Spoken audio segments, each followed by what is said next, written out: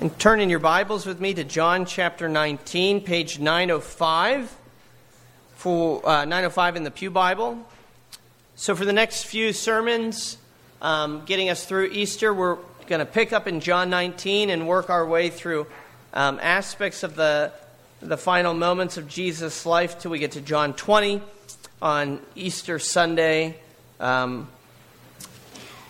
So this week, Palm Sunday, Good Friday, we'll be in John 19, then come to John 20 on Easter.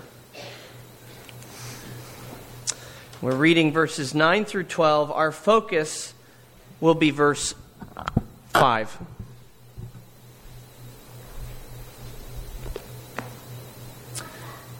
This is the Word of God. Then Pilate took Jesus and flogged him. And the soldiers twisted together a crown of thorns and put it on his head and arrayed him in a purple robe. They came up to him saying, "Hail, King of the Jews!" Struck him with their hands. Pilate went out again and said to them, "See, I'm bringing him out to you that you may know that I find no guilt in him." So Jesus came out wearing the crown of thorns and the purple robe. And Pilate said to them, "Behold the man." When the chief priests and the officers saw him, they cried out, "Crucify him! Crucify him!" And Pilate said to them, "Take him yourselves and crucify him, for I find no guilt in him." The Jews answered him, "We have a law, and according to that law, he ought to die because he has made himself the Son of God." When Pilate heard this statement, he was even more afraid. He entered his headquarters again and said to Jesus, "Where are you from?" But Jesus gave him no answer. So Pilate said to him, "You'll not speak to me? Do you not know that I have authority to release you and authority to crucify you?" And Jesus answered him, "You would have no authority over me at all unless it had been given you from above. Therefore, he who delivered me over to you has the greater sin." And our reading there. On May 6, 2023, a few weeks from now, the world will witness something it has not seen in nearly 7 decades. And that is, of course, the coronation of a British monarch. Charles III is scheduled to be officially crowned King of England on that day in a royal ceremony at Westminster Abbey. The crown that he'll be receiving until then is kept under close watch in the Tower of London, where the crown jewels and the coronation regalia have been carefully guarded since the 1600s. We read of a coronation just a moment ago, didn't we? Coronation of Jesus took place with far less fanfare. His crown was not a glittering band of gold that had been passed down throughout the centuries. It was the impromptu design of some Roman soldiers who twisted together thorny branches as part of a twisted joke. And the ceremony also was not planned months in advance, nor did you need tickets to attend. There's no music, there's no TV crew. Rather, what we read in verse 5 is that Pilate simply parades Jesus out in front of the crowds and declares, "Behold the man." Now, what you might not realize is this is actually an attempt on Pilate's part to spare Jesus from execution. To Pilate, Jesus of Nazareth was something of a bad cold that he could not seem to get rid of. He has been trying, though, his very best to get rid of Jesus. Let's remind ourselves of the story up to this point. So, what has already taken place by the time we get to John 19? Well, Pilate had been awoken very early in the morning from his headquarters in Jerusalem, his visiting headquarters. He's normally in Caesarea. And they present Jesus, this mob of Jews, they wake him up and they present Jesus as a man who's done great evil. And yet even there, he tries to wave them away. This is in chapter 18, verse 31. He says, "Take him yourselves and judge him by your own law." I don't want anything to do with this. The problem is what they wanted was the death penalty, and according to Roman law, the Jews were not allowed to enact the death penalty on their own. Well, since he can't hand Jesus back to the Jews, he next tries to pass him off to Herod in the hopes that Herod will deal with the matter because Jesus, properly speaking, is under his jurisdiction. We read of this in Luke chapter 23. Well, Herod sends him back. There's no luck there. So next, and most immediately to where we're picking up things in chapter 19, if you just flip the page or look ahead or look back to the end of chapter 18, we see Pilate does something else where he tries to persuade the people to let Jesus go by means of this tradition they have that at the time of the Passover, the Romans would release one prisoner to the people. Now, this would be the best of both worlds for Pilate, because on the one hand, Jesus would be released, which he clearly felt was what was appropriate. He finds no guilt in him. He says that over and over again. But on the other hand, in releasing Jesus, he could not receive the blame from the people because it would have been their decision. Yes, give us Jesus back. And so it wouldn't have been as though he acquitted him. Therefore, that would have, and if he had acquitted him, that would have enraged the Sanhedrin. So he's really trying to weave his way through the different political complexities of this situation. But he thinks if the people, the citizens, ask for him back, well, then I can say it's no longer up to me. I'm not acquitting him necessarily, so the high priest can't get mad at me. I'm just giving the people what they deserve by this tradition. But, of course, it doesn't work, right? They choose Barabbas instead. And so now we come to chapter 19. And we see Pilate makes one final attempt to preserve Jesus from crucifixion. And that attempt is just to beat him up, to give him a good, thorough beating, and then to show the crowds, look at this guy. I mean, we've scourged him, we've whipped him, he's been mocked. Let that be enough. So the pain is meant to sort of calm the rage of the crowd. Luke records Pilate saying to the people very specifically, 23 verse 15, 16, look, nothing deserving death has been done by him. I will therefore punish him and release him. That's his thinking. If I punish him, if I give him a good whopping, then I can hand him back to you. And so the soldiers whip him. They beat him. They put on the ridiculous regalia fitting for how ridiculous they thought his claim of kingship to be.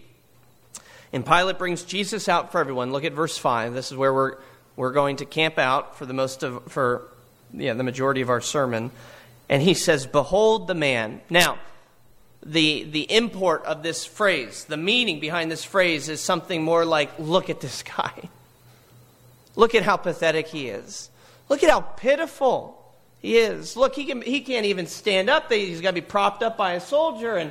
And you really think this man's a threat? No. Behold this man. He's gone through enough.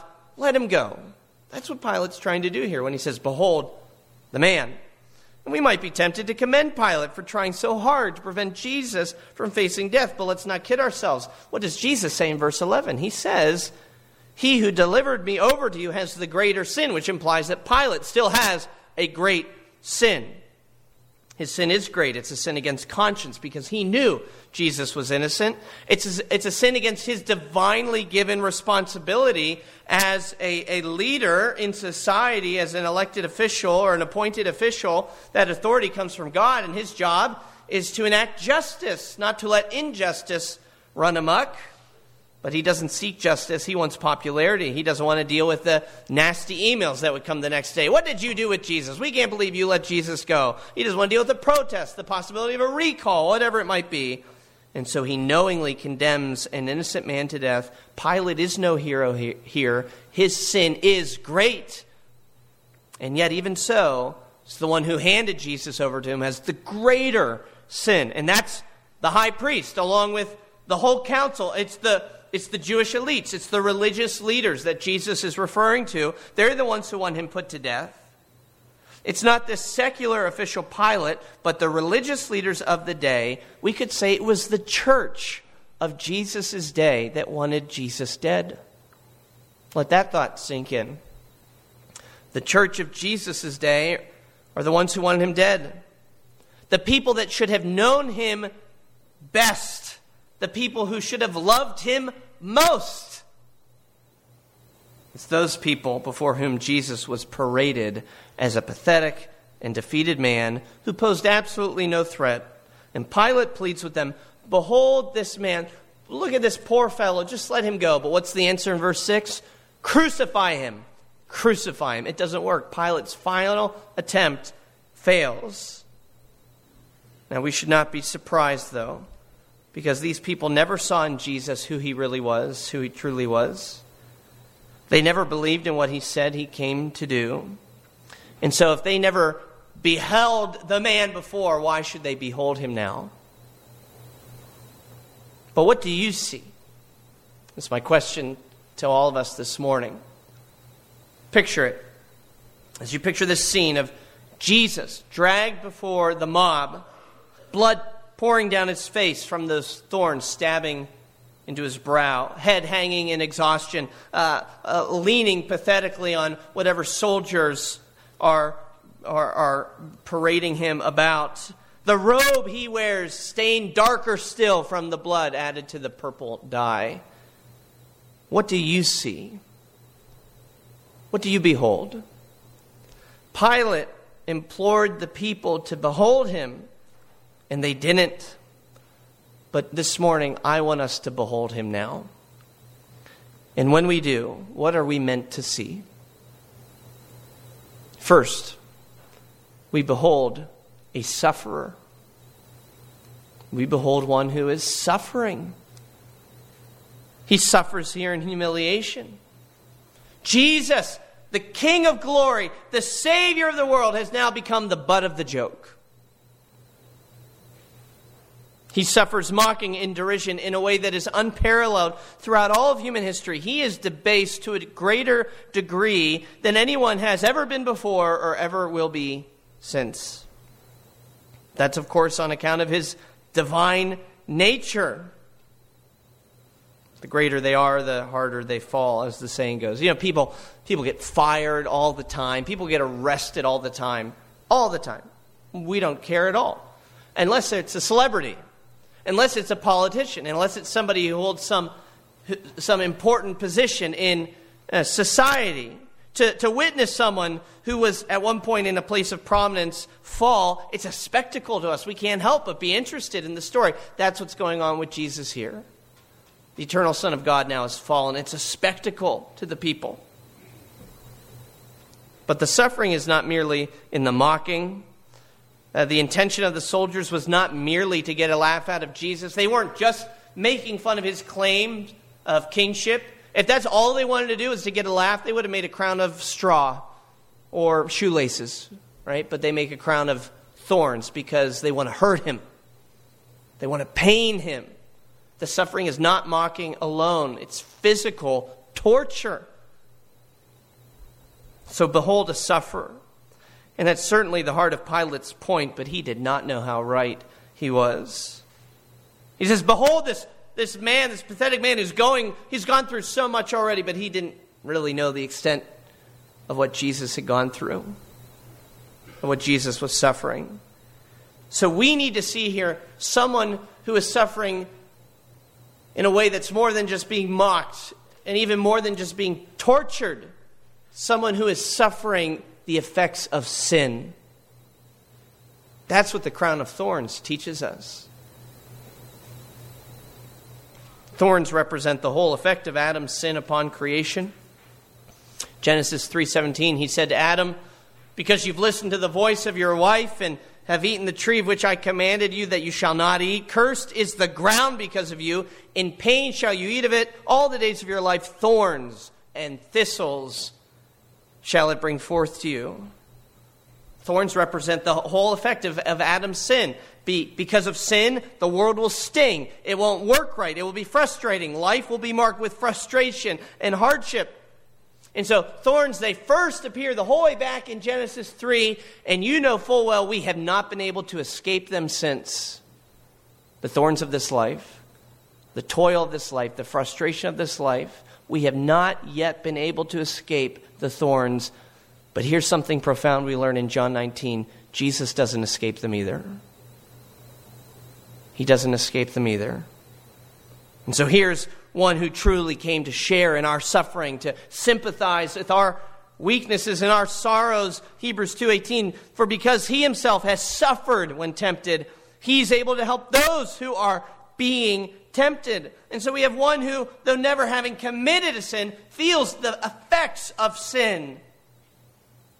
And he feels them entirely. He feels them fully. See that as he wears the crown. I mean, let's just put it simply. Think of it. What's worse, a hand wound or a head wound? Well, a head wound, obviously. And so Jesus, as he bears that crown, is wounded where it would hurt most fully. It's not just nails in the hands, it's thorns on the head. And that's why we sing, see from his head, his hands, his side. Sorrow and love flow mingled down. Did e'er such love and sorrow meet, or thorns compose so rich a crown? See it there. Behold this man who came to suffer. He didn't try to avoid it. He didn't shrink back from it. He embraced it fully as a requisite for what it would mean to redeem sinners. It's interesting. Twice over in the book of Hebrews, it says that Jesus was made perfect through suffering. If you want to look at those, Hebrews 2:10 is the first place. Hebrews 2, verse 10.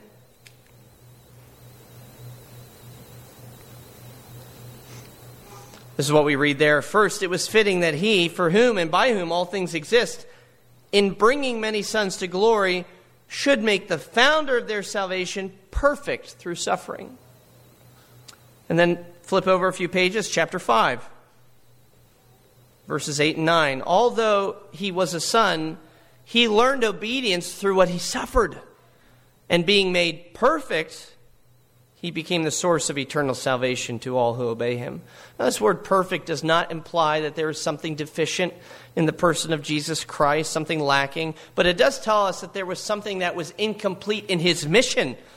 Right? That's the meaning of the Greek word to perfect there, translated perfect. It means to fulfill, or totality. It means completeness, wholeness.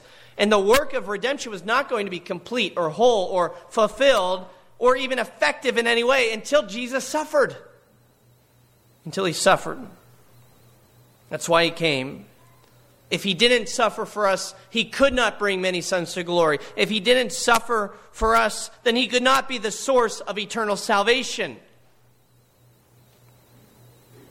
And so he embraces the sorrows and the suffering. He embraces the thorns of this world fully, because to do so is how he embraces you and me fully. Because we too are sufferers. We feel the effects of sin, and Jesus says, let me feel them too. And so see the crown of thorns that the Son of God wears, and behold this staggering fact. Here it is. Are you ready?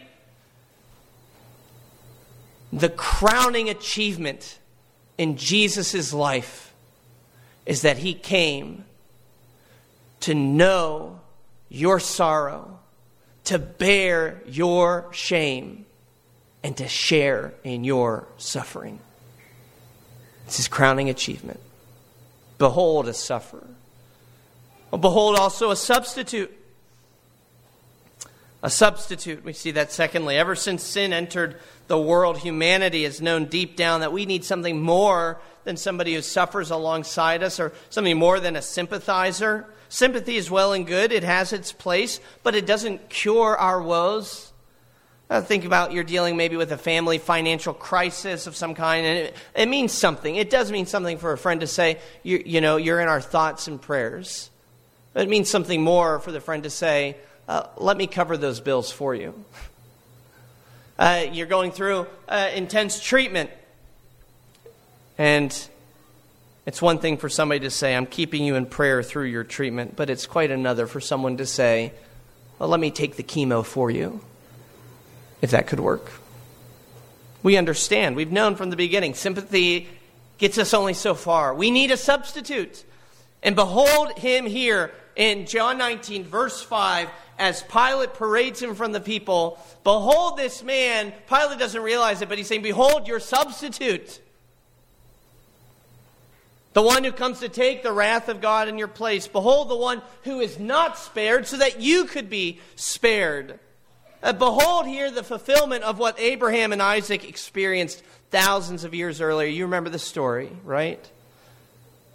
Abraham, he's called to an immense act of sacrifice to offer up his beloved son, the only son he has with Sarah, to offer him up to the Lord, and yet he has faith. We're told in Genesis 22, verse 7, Isaac says, behold the fire and the wood, but where's the lamb for a burnt offering? Dad, where's the lamb, right?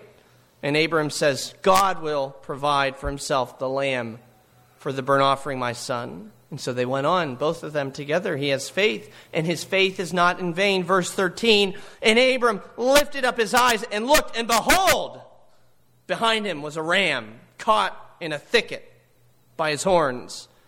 And Abraham went and took the ram and offered it up as a burnt offering instead of his son, as a substitute for his son. It surprises us, even if we've read it 100 times, we're expecting Isaac to be the type of Christ, right? It makes sense. We see the parallels between him and Jesus, the only beloved Son of the Father, who's offered up, who's sacrificed, but who we believe will be resurrected and returned to the Father. But then all of a sudden there's this twist where the focus changes from Isaac, and we see, no, actually, Christ is pictured for us in the lamb, in that ram caught in the thicket. Abram lifts up his eyes, and behold, a ram caught in the thorns, an innocent life to be offered instead of his son. You and I, we need to look up and we need to behold in Jesus Christ the very same thing. The Lamb of God, slain before the foundation of the world, slain so that you and I can be spared. That's what it's all about. Here is Jesus in John 19, trapped in that thorny thicket of God's wrath, crowned with divine judgment, so that you and I could be set free. So Jesus came not only to sympathize with you, but to be your substitute, to spare you, to save you. Now listen to what Jesus said of himself. This is according to the words of Isaiah, which Jesus opens up in Luke 4. I'm going to quote from Isaiah, though. The Spirit of the Lord is upon me, because the Lord has anointed me to bring good news to the poor. He sent me to bind up the brokenhearted, to proclaim liberty to the captives and the opening of the prison to those who are bound, to proclaim the year of the Lord's favor and the day of vengeance of our God. And listen to this, to comfort all who mourn, and to grant to those who mourn in Zion, giving them a beautiful headdress instead of ashes, and the oil of gladness instead of mourning. Do you see the substitution? Do you see the switch, the exchange that takes place? Thorns for Jesus, but for you, a beautiful headdress. If you're a Christian, God crowns you with steadfast love and mercy. Psalm 103 tells us that's our crown. Crowns us with steadfast love and mercy. The favor of God is upon us, and it can never be removed throughout all the ages. A sufferer and a substitute. When you take this all in, though, as if it could ever be taken in fully, but when you start to think about these things, don't we also behold here a surprise? Doesn't this surprise you? And the twisted wreath of thorns is a twist to the whole story of how we thought this world operates. What do I mean by that? I mean that when you see Jesus wearing the thorn of crowns, it changes what we think about what it means to be a king. It changes the way we view suffering. It changes what we value in this world. And it's all very surprising. It's not what we expected. It's not what the world tells us that matters. It's not even the things that naturally we are drawn towards. But this is the twist that we find in Scripture. Because Jesus suffered and was raised, our suffering is transformed. This is what Paul writes in Romans 8. I consider that the sufferings of this present time aren't worth comparing to the glory that soon is to be revealed to us. The king who's crowned with thorns is actually the king who conquers. He conquers through suffering. The suffering isn't a hiccup on the way. It's not some sort of accident that happened in God's plan and they need to figure out a plan B. Plan A was suffering. for sufferers, was to be a substitute for sinners. And in his suffering, he transforms our own. Now think about it like this. If this is the way of Jesus, should it not be the way for his people? Well, of course it should be. We read about this in 1 Peter 4. Since, therefore, Christ suffered in the flesh, arm yourselves with the same way of thinking, so as to live for the rest of the time in the flesh, no longer for human passions, but for the will of God. So, what I'm saying here is that the crown of thorns should entirely upend that which we value in life. Those things that we pursue after and value. And it's surprising because the world tells us that's the opposite of what we should want and everything that we're naturally inclined towards, right? We want a pain-free existence. We want minimal suffering, but God invites us into a different value system. Are you ready for that? Do you understand that? Charles Spurgeon puts it so well. This is what he says. He says, that thorn crown cures us of desire for the vainglories of the world, and it dims all human pomp and glory till it turns to smoke. Let us set some great one on his throne and see how little he looks when Jesus sits beside him. Oh, it takes the glitter from your gold, the luster from your gems, the beauty from all your dainty delights, to see that no imperial purple can equal the glory of his blood, and no gems can rival his thorns.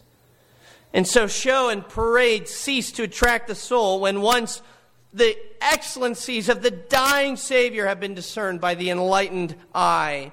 Who seeks for ease when he has seen the Lord Christ? If Christ wears a crown of thorns, shall we covet a crown of laurel? Why these luxuries when he is so barbarously treated? Thus, the thorn crown cures us at once of the vain glory of the world and of our own selfish love of ease. Is that what you were expecting as you behold this man crowned with thorns that actually has something to do for you? It's a word there for you and for me and how we think of this life. Well, is this what you expected the King of Kings to look like? Maybe not. But I want to say in closing, don't let your unmet expectations move you to pity him. That's what Pilate wanted. Oh, pity this guy. Just feel bad for this guy. Don't let your unmet expectations move you to pity him as though, he tried so hard to be king, and yet he came up short. No, the fault isn't in Jesus. The fault is our expectations. So again, don't let your unmet expectations move you to pity him. Rather, let them move you to praise him. For he is so much more than we could have ever hoped for. He is so much more by becoming so much less. Do you see that? Behold the man. Behold a sufferer. Behold a substitute. Behold a surprising twist to God's way of redemption. But don't make the mistake that the crowds did that day. The crown of thorns was reason for them to laugh. May it be reason for you to love. My Jesus, I love thee. I love thee for wearing the thorns on thy brow. If ever I love thee, my Jesus, it's now. May that be a statement we can all say in true faith today. Let's pray. Our Father, we thank you for sending your Son in the likeness of sinful flesh, and that he would take on the effects of sin, the sufferings of this world, so that he could bring many sons to glory by being our substitute. Would the picture that we've received in John 19 transform our expectations of what we think a king ought to be, or Christ is supposed to be? Would we see one who in coming, being brought low, is then exalted? And so we should seek the same things in life, that we would not despise suffering, but we would count it a joy as it draws us closer to our Savior. Lord, would we behold this man, and would we love him? We pray it for his sake. Amen.